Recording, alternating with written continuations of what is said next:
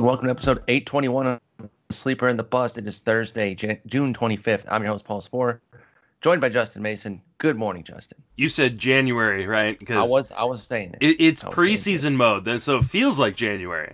Yes, and I just punched the mic, so have fun with that, headphone listeners. Sorry. For some reason I was going January. It is preseason mode, though, and it is feeling weird kind of getting back into it. We've been working on our pitching ranks. We should both have them out by Friday, the 26th, and then Tuesday we'll do a bigger episode comparing our big differences and everything. We talked about some of your changes in the upper part, the top 35 on Tuesday. So go ahead and take a look at that if you missed it. And then on Tuesday we'll have a bigger discussion between both of our ranks. But today we're going to talk news and notes. It's been a long time since we had like a proper news and notes episode. And then we'll get into some general strategy stuff about the 60-game season and kind of see where that takes us. So how's that sound to you? Hey, it sounds pretty good. I'm just glad baseball is coming back. I know you and I were very, very skeptical that it would not, and we're glad to be wrong. Hopefully we can get through a whole season because we are having some players getting sick. That's the next step because I'm happy, and like you said, we were wrong. We couldn't wait to be wrong. We were desperate to be wrong on this one. We didn't want there to be no baseball. We just weren't seeing how it's getting done. Part of that, though, is getting on the field still. So we're gonna see how that happens. I want us to get there, but Charlie Blackmon has it along with Phil Deal and Ryan Castellini, two Rockies prospects, as do several Blue Jays, but no names yet. So we're now at a point where, okay, that's a bona fide fantasy star who has it. Are you more inclined to take him under the idea that he's going to be quarantined maybe for a couple weeks? One of the weeks will be now before we even start anything, and then hopefully he's back and ready to go by the time everything really ramps up. Or are you avoiding those players? How are you treating the folks that we're going to know get COVID during the spring and everything in the lead up to the season?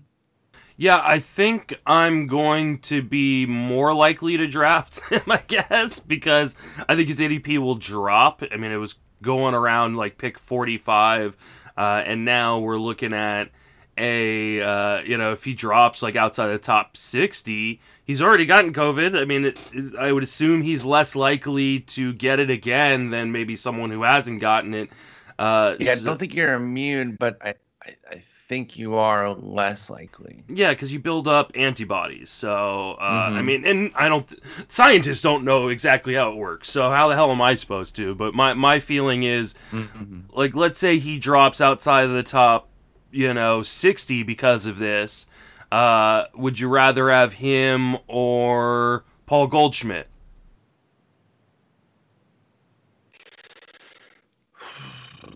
I think Goldie. I don't know. Yeah, Goldie. I think I'd rather have Blackmon. I mean, not trash,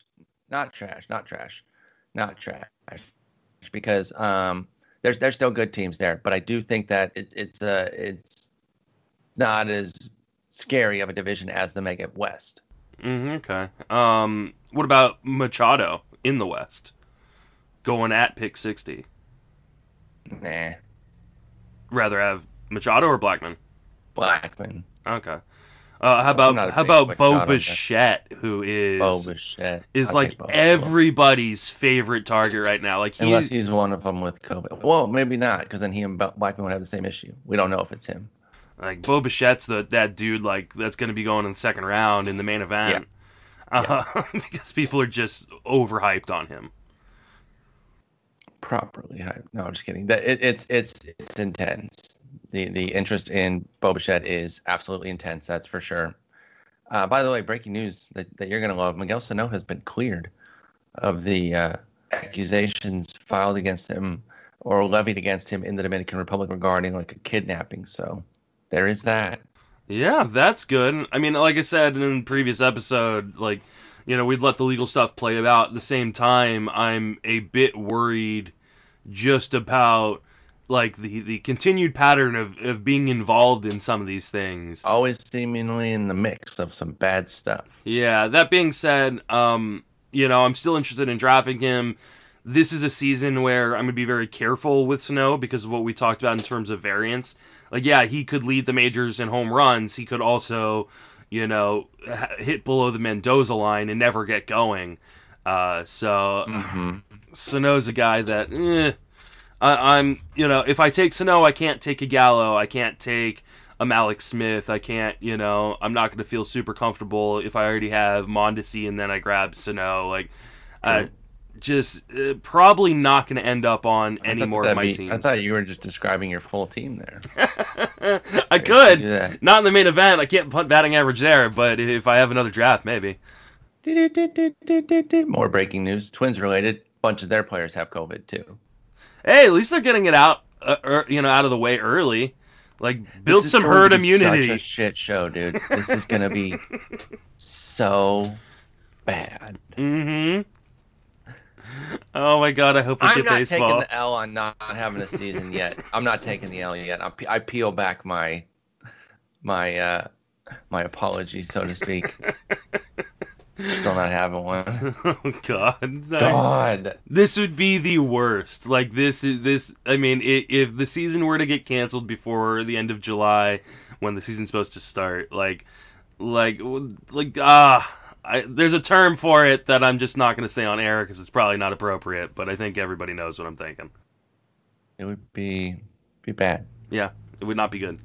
A cluster F. All right. Well, those are the COVID updates. Blackmon, some Blue Jays, some Twins. I don't know if it just being listed as, guys from those teams means it's not star talent players or means that they don't know exactly who it is. I don't know. Stay tuned. Figure that out. Let's talk some more concrete stuff and positive. Okay, let's shift it over to the positive.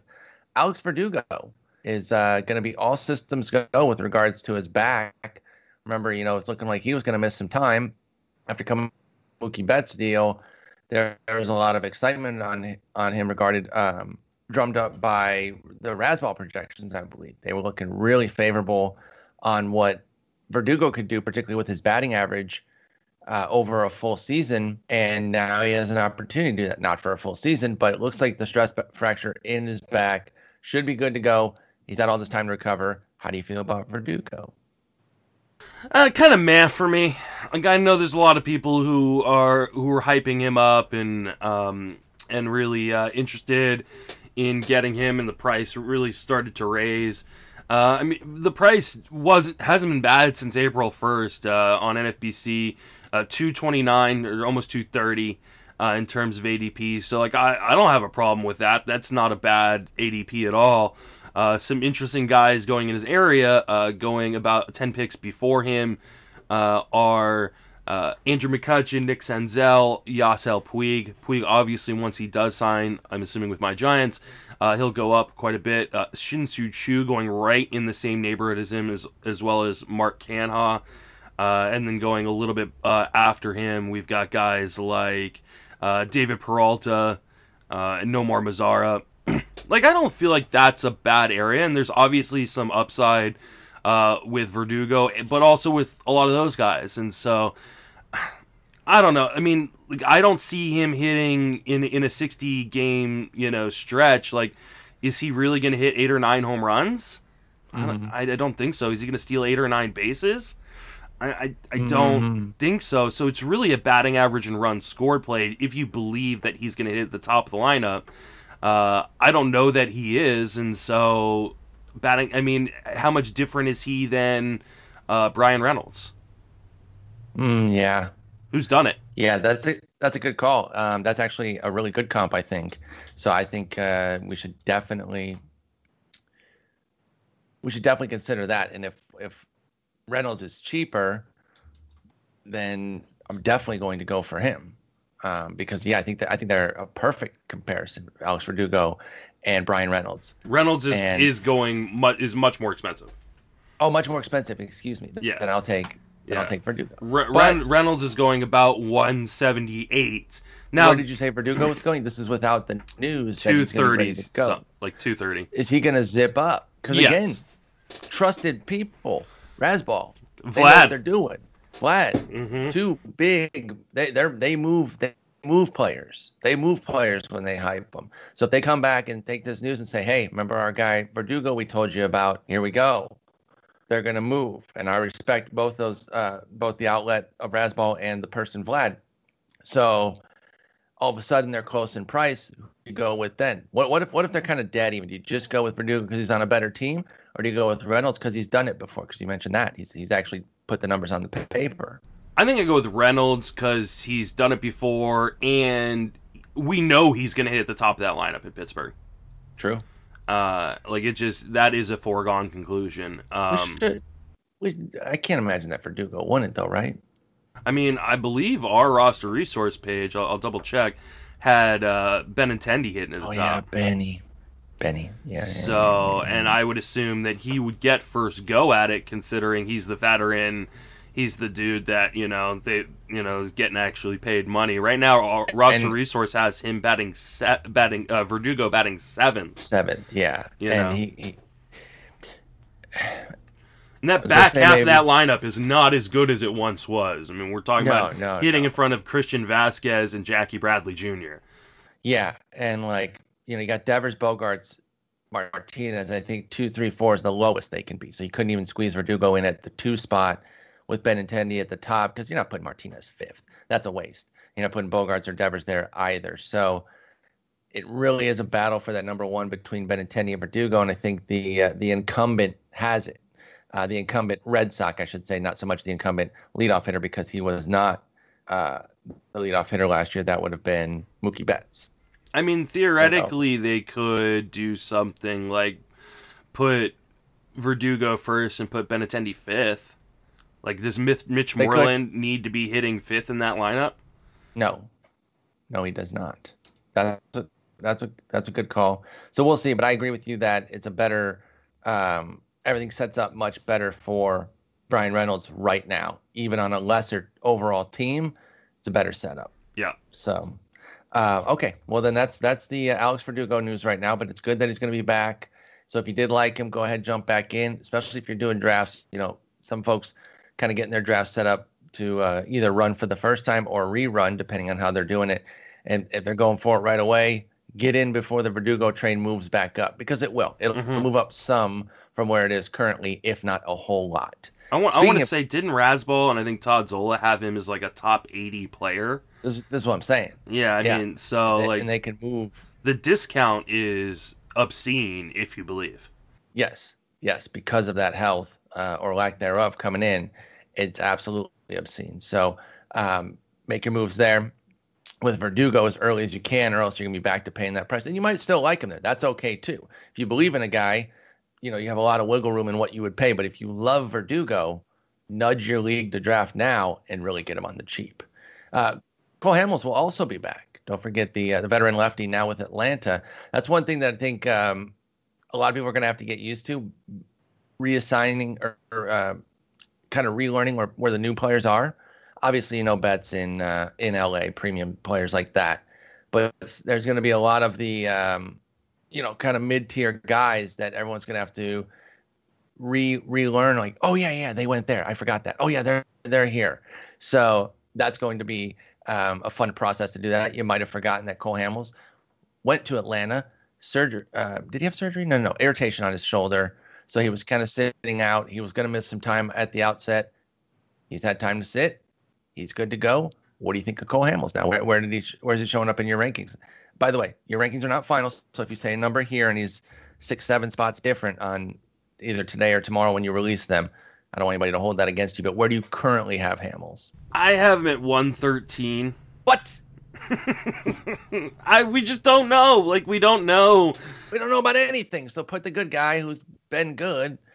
I guess he struggled a bit last year, right? Didn't he struggle in his and he got hurt, and we don't know how healthy he is. So. No, he was with the Cubs all last year. It was Texas in 18. He was fine last year. Actually, he was great and then got hurt. That's right. So he had a weird season where he was awesome, but then got hurt came back, and that really put a damper on the final part of his season. He had 298 going into his injury and basically raised it by a run in his final 10 starts, going from 298 to 381 because he had a 579 in his final 10 starts for Cole Hamels there.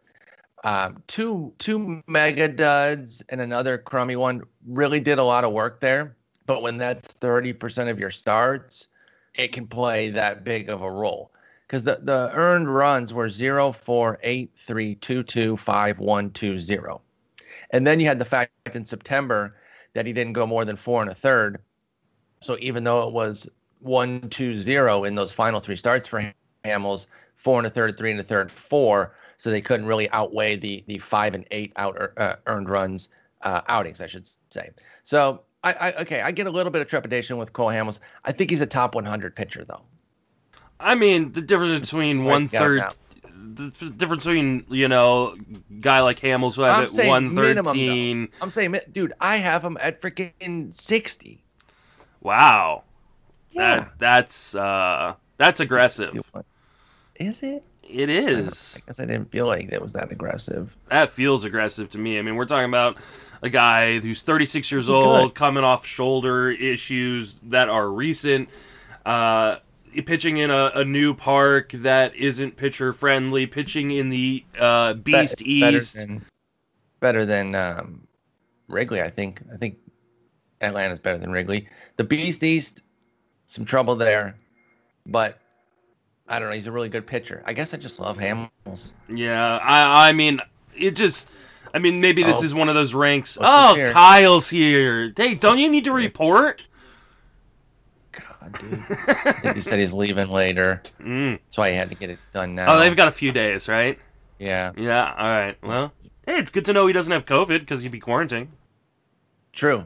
He doesn't right now. Yeah. At least. My boy. Shut your mouth. Don't encourage him. Would you rather have Cole Hamels or Kyle Gibson? Hamels or Kyle Gibson? I think I'd rather have Kyle Gibson, and he's ranked lower, so I do need to bring Hamels down. I will do that.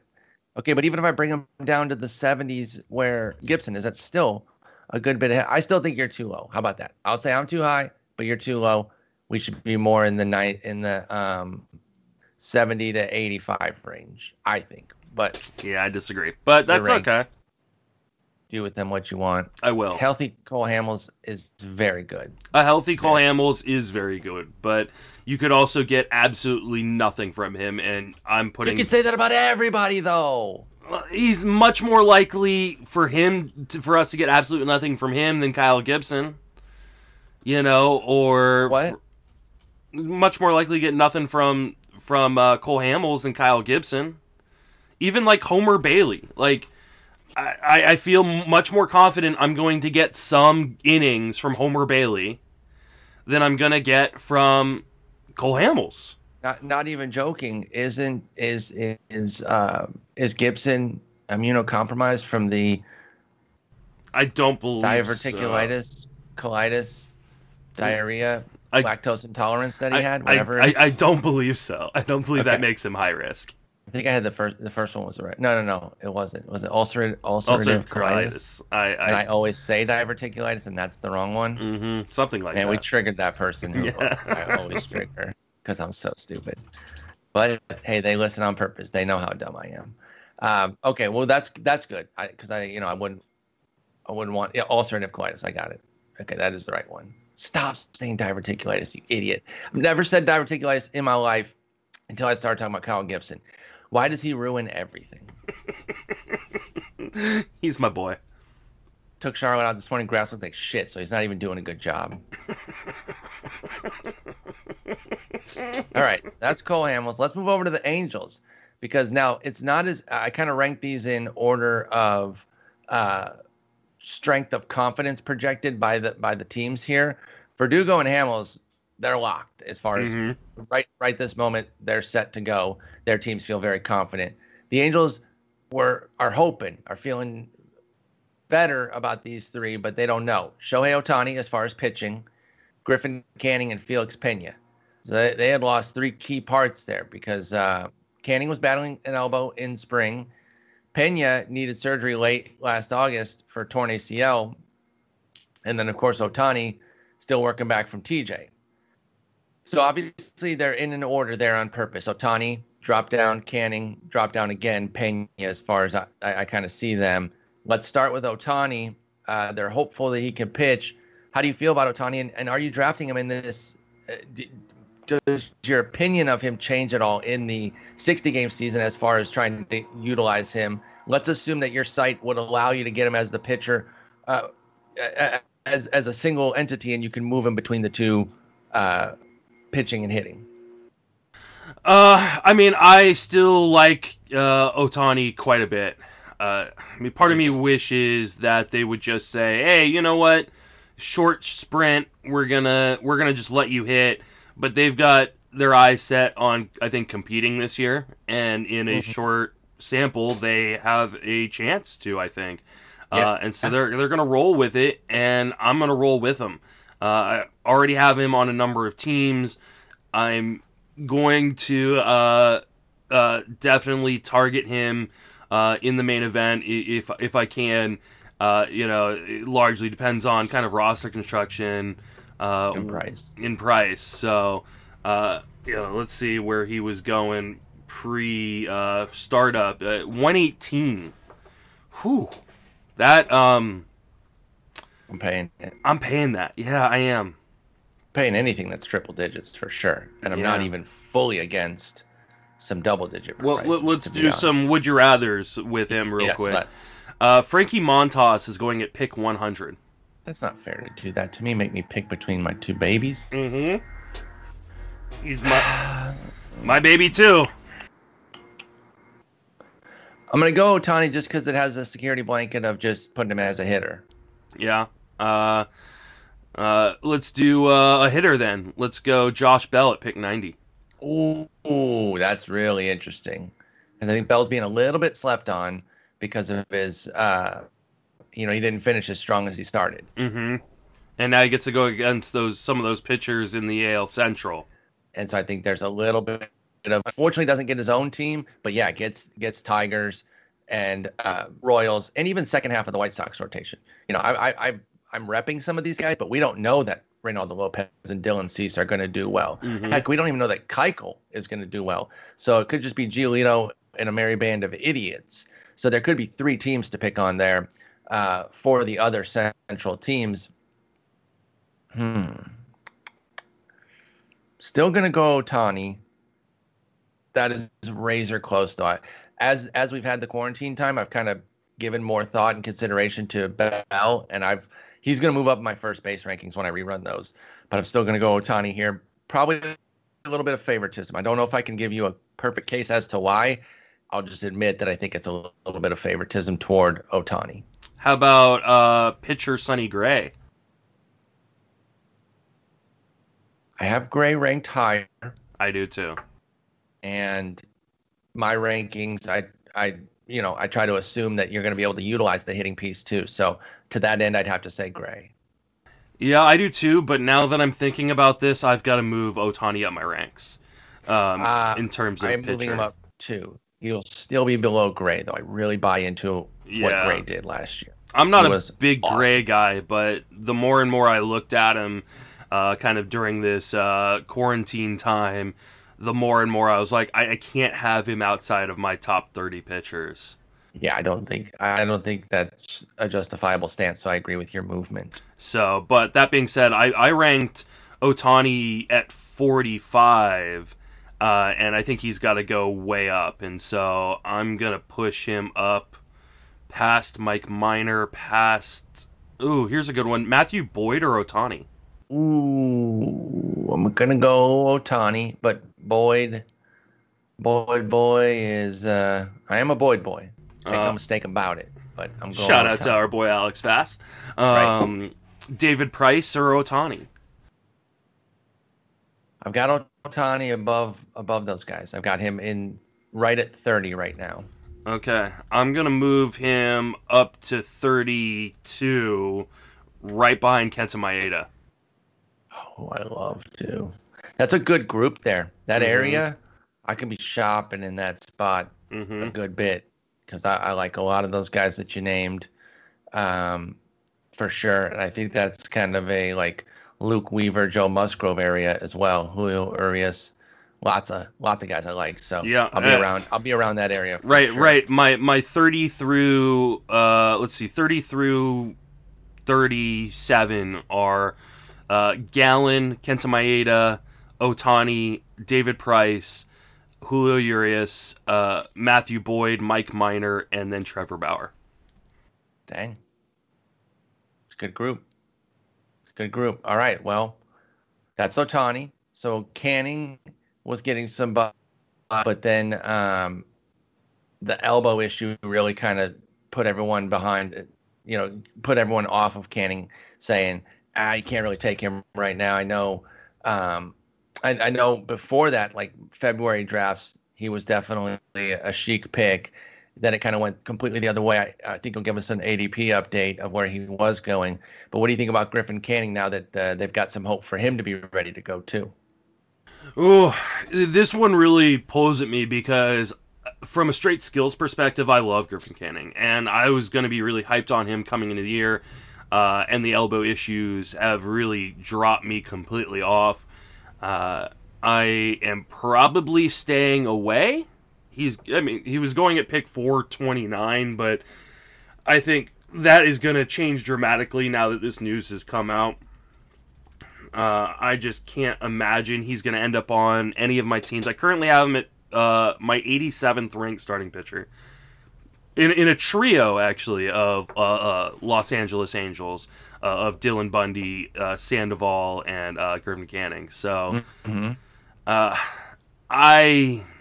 I'm probably going to move him down from there too.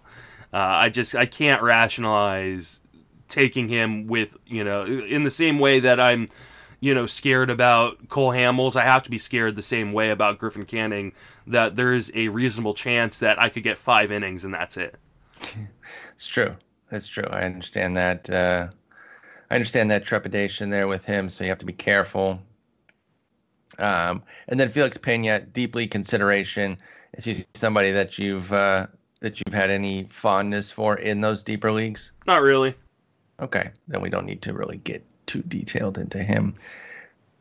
Does he rank in your top 175 though? My top 150 is not. Or 150? Okay, that's rude. No, I'm just kidding. Is he in your top anything? Hang on. Let me see if I talked out of school here, made fun of you, and I don't even have him. No, he's not. Yeah, Shit. exactly. And I went 173 deep in the offseason. Yeah, so there you go. I'm moving him up to 20 just to spite you. Good. I hope we're in the same main event. Well, you're going to draft injured guys, so I'm surprised you don't like him. I guess he's too healthy for you. Yeah, no, not. Who knew? Mm-hmm. Who knew? All right, moving on. It is strategy time. Just going to talk some general bits about strategy here because, there's still a lot to learn and there's still 80 billion more COVID cases to happen. And I'm not saying that to be negative or flip. It's true. There's going to be more. But let's talk some general strategies right now about what you're thinking. Let's start with prospects. Now, I'm talking about prospects who have not appeared in the majors yet. So, and not, I will exclude Luis Robert from this because he has a deal. So there's no service time issues to be concerned with for him. I'm talking like Nate Pearson, Casey Mize, Joe Adell, players of that ilk. My boy, Mackenzie Gore. Mackenzie Gore. So what is your general strategy with those guys? My general strategy is the guys who are on bad teams that are likely not going to even try to compete are pretty much coming off my board. So guys like Matt Manning and Casey Mize, who were originally ranked in my top, 126, I think I did, was my last rankings. They're completely off my ranks because I don't see any reason why the Tigers would even consider having them on their roster at any point. Like, do not let them accrue any service time whatsoever. This is not going to be a year for the Tigers. They're eyeing 2022 more than likely, so they get brought up next year. So I'm staying away from all of those kind of guys for the most part. Now, the guys that I think were going to be early call-ups or had a shot at making the opening day rotation or starting lineup, those guys become very, very interesting. I can't remember who tweeted it out, and so I'm sorry I can't give credit, but there was a beat writer that said that the Blue Jays can keep Nate Pearson down on the taxi squad for 7 days and get an extra year of service time. There it is. That's the Chris Bryant cutoff is 7 days. Yeah, it's going to be 7 days, which means every team that's got a prospect like Nate Pearson, but wants him on that major league squad this year will do that. Now, that is 1/10 of the season if we're playing a 10-week season. Yes. That being said, it's only a week, and you can put someone on your reserve list for a week and be totally fine. And so I'm definitely going to be. I actually should probably look where I put Pearson, because I should probably move him up no matter where I put him. And Mackenzie Gore is in that same boat. Spencer Howard is likely going to be in that same boat. I put Pearson at 85, but he's going to be shooting up a little bit for me. Probably up to where I have Mackenzie Gore, which is around pick 53. Mm-hmm. Mm-hmm. So. Okay. Now, like we've said with a lot of these volatile guys, you don't want to load your team up with them, obviously. Yeah. But I definitely want to get these guys on a team or two in my upcoming drafts. Okay, I think that's all right. Again, as long as you're not going overboard, I think it's totally fine to get one, maybe two, depending on your league setup and all that. And I think I'm with you where I would try to make them whether on the ball clubs that have a real chance, because I don't really know that the Tigers are going to do that either. I mean, they were talking about this year that they could make it in the that they could make it up in the summer, like maybe sometime around. Well, maybe not now. I think I was thinking more July personally, but now it doesn't really make any sense in this weird season. At the same time, a whole season of not pitching, that seems bad. Well, I mean, it wouldn't surprise me if these guys, they're talking about extended in a larger Arizona Fall League. Yeah. So they'll get shots there. And, I mean, they'll be doing work. They'll just be at the facility somewhere, and not on the taxi squad necessarily. So I would not be, it'll be nice to know who's on these taxi squads, and we should know that probably about the beginning of next week, or at least who is going to be on kind of the larger ones before they cut them down.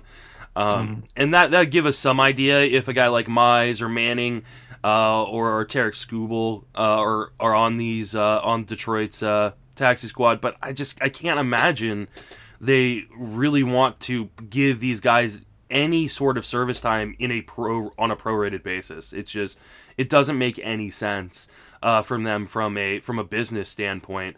I'm interested to see where Pearson goes in drafts because me too. Let's see. He was going around pick 286. That is going to shoot up. Like that is going to go through the roof. Sure.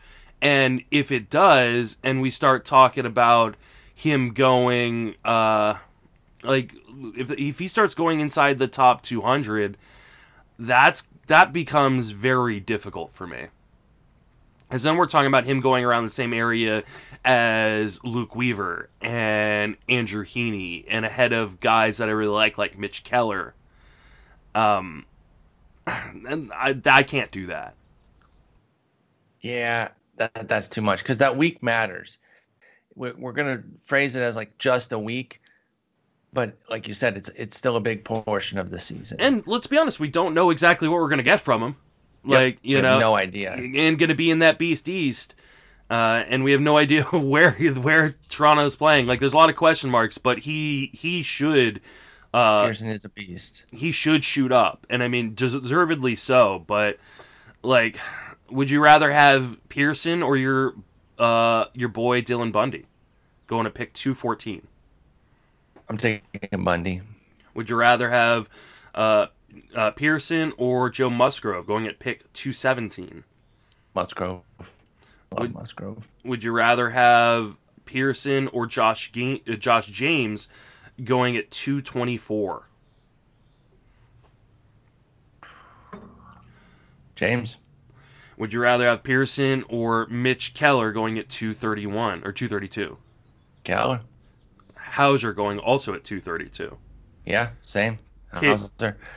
Looks like I'm not getting. Yeah, Caleb Smith at 235. I think I'll take Smith. You know how much I hate Smith, so I'll take Pearson there. It's just so hard to know. He's just such a massive unknown and missing time. I don't know. Torn. John Gray, 244. Which I don't mess with Coors. I think that really begs the question on some of these Coors pitchers too. Like in a shortened season, if you're trying to avoid blowups, like I think you've gotta. I'm really jumping out on the Coors pitchers. In spite of the fact that Darius Austin from Friends of Fantasy Benefits and BP made the point that I think Marquez had the most second half innings last year, which is an interesting that he racked up the most second half innings in the majors last year. Wow. Okay. I don't know if you want all those innings, but sure. No, I don't want the ones in Colorado. That's for dang sure. Yeah. That's for dang. Here, sure. Last all one. Right. Would you rather have Nate Pearson or your boy Aaron Savali? Savali. Okay. I love Savali. So that's definitely where I'm at there. All right. So that's prospects. Let's kind of go the other way. Well, not the other way. Let's move from the prospects. Talk age about players that are in the league. Are you going to have a particular lean of like, I'm taking guys, I put 26 and under in the thing, maybe 25 and under, or 26 on like the veterans who are in their peak. Are you going to have a lean one way or another when it comes to that aspect of drafting that you think could have an advantage at all? Not any different than I've treated it normally. Okay. This is such a unique situation. Trying to find that kind of advantage there, I think, is just a fool's errand. And I think some people will, say, well, veterans have, they've done, kind of the, or they have the training under the belt to do this kind of start, stop, start thing. And some people are like, well, the younger players will, their bodies are going to be in better shape. I don't know. And so I'm just going to treat it the way I would normally treat things, which is, guys who I think look like they're in position to break out, like Eloy. I want on my teams. Guys that I don't think are in position to break out, then I don't want on my teams. Yeah, I don't think I would have any sort of age setup for the rest of my squad. We're taking talent, We're taking talent, and we're not necessarily thinking that that one age group or another is going to be a better bet inherently. So not so much there. Let's go to then hitting versus pitching. Are you going to have a particular lean there? Do you think there's going to be so much volatility with so much of the starting pitching that you're going to say, give me aces, and you're going to have 3 aces in your first 6 picks? Or where do you think you might lean? If you will, you might not have a heavy lean. You might just say, I'm going to take best talent. I'm going to have the same strategies I would have had in March. But I'm curious if the 60-game season changes anything to that aspect for you. I don't think it necessarily changes like whether or not I'm going to lean on pitching more heavily early or not. I do think it changes the way maybe I look at certain players in terms of what teams guys are on and trying to kind of guess, okay, I feel like this team, a team like Tampa Bay, a team like Milwaukee, are going to be much more likely to rely on their bullpens and using the depth from that taxi squad in those bullpens, as opposed to leaning hard on starters. Whereas, a team like the Astros, Dusty Baker, we know he's going to lean on those starters. And so if I want those innings, I want to attack those Astros starters. I want to, and I'm probably going to avoid some of the, secondary pieces in Milwaukee, secondary pieces in Tampa Bay. So, a guy like Josh Lindblom, while he went up in my ranks, that's just because I had him much lower than I probably should have in my last ranking. But he's probably still not going to end up on any of my teams. A guy like Brendan McKay of Tampa Bay is a guy that I was already avoiding. Now I'm definitely avoiding because I just don't know what Tampa Bay is going to do with him, and how much he might get jerked back and forth between the active squad and the taxi squad. So I didn't know what they were going to do with him for a full season. Yeah, and so I'm just, Charlie Morton is a guy that I'm not worried about. I think they're just going to let him go. Tyler Glasnow, I know a lot of people are really, really interested in him. But, he had injury issues at the end of last year. He's got a history of injuries. Tampa Bay likes to do weird things with their pitching staff and their bullpen that other teams won't because they're innovative and kind of ahead of the curve. Like, I didn't bust Tyler Glasnow up my ranks in the same way that a lot of other people did. Which likely means I'm not going to have many shares of Tyler Glasnow. And I'm okay with that. Mm-hmm. You should be, because he's not good. No, just kidding. Just kidding. I'm not doing that again. He's good. Just still want to see. Just still not diving in at like 15 where some folks have Glasnow. I love the talent though. Okay, so yeah, those are the kind of main strategy questions that I've been looking at right now. Just kind of some, 30,000 feet ones, some general ones. Anything that you're looking at specifically with regards to strategies right now, as we kind of start to prep for the for spring 2 and potential drafts that are going to take off. Yeah, I'm really gonna spend some time here just kind of digging into what the schedule is going to be looking like. I'm pretty sure I saw yesterday that it's going to be 40 games in division.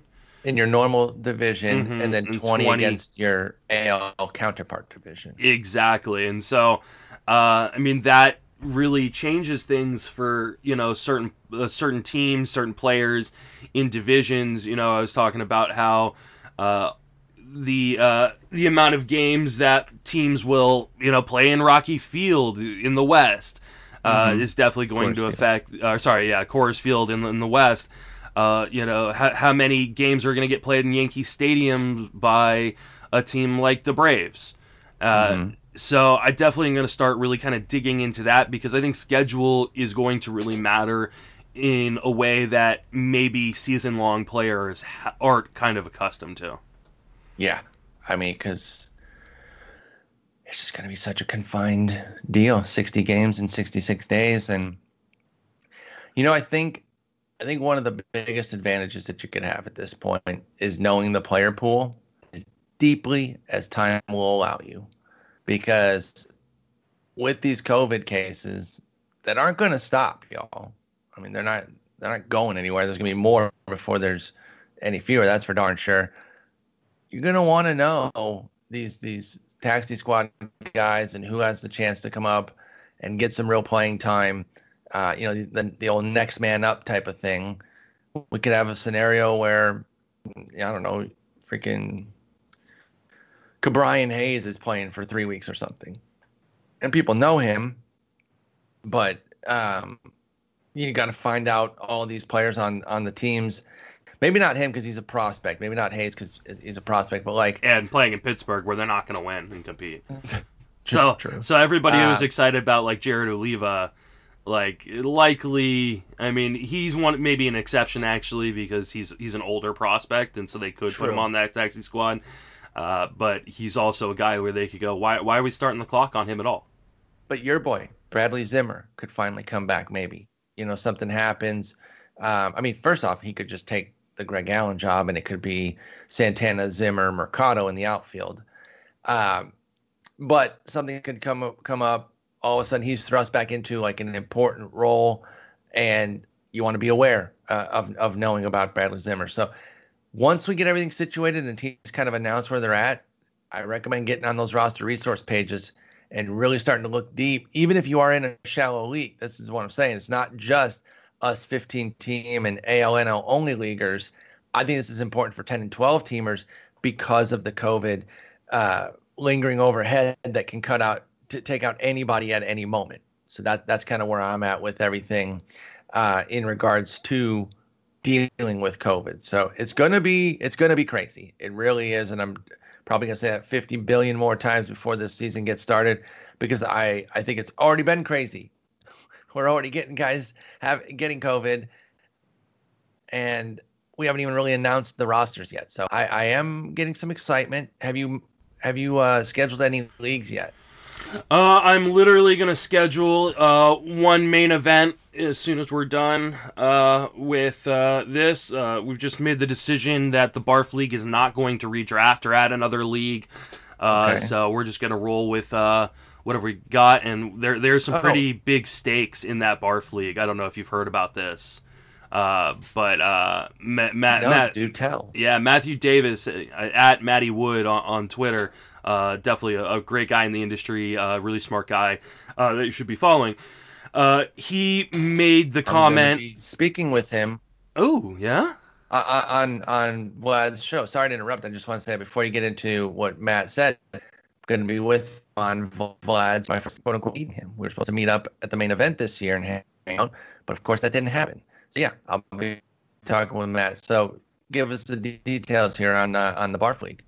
Yeah, so Matt is a trash talker, 80 grade trash talker, and he made the comment a few weeks ago that if I beat him in the Barf League, he will get a Justin Mason tattoo on his ass. Oh my God, are you serious? Yes, and so he very much wanted to redraft to account for this smaller sample. But I told the group, it needed to be a unanimous decision to redraft. Or to have a second league, and enough people have said that they do not want to redraft or have a second league. So we're just rolling with what we got. So I know that's a league where I lost Severino, so he's got a little bit of an advantage there. I don't know who's on his team, but very much looking forward to getting a Justin Mason caricature tattooed on Matt Davis's ass. That's amazing. I love that. All right. Oh, last thing. Speaking of leagues, we talked about some of the NFBC stuff. TGFBI staying as is, yes? Yes, TGFBI staying as is. I will send out an email to all the competitors and the satellite leagues staying as is. Obviously, NFBC will change the innings limit. I believe it's going to be 300 innings pitched is what I saw. But gonna have Fab the weekend before the start of the season, the first Fab run, so people can replace their Noah Syndergaards and Chris Sales and things like that.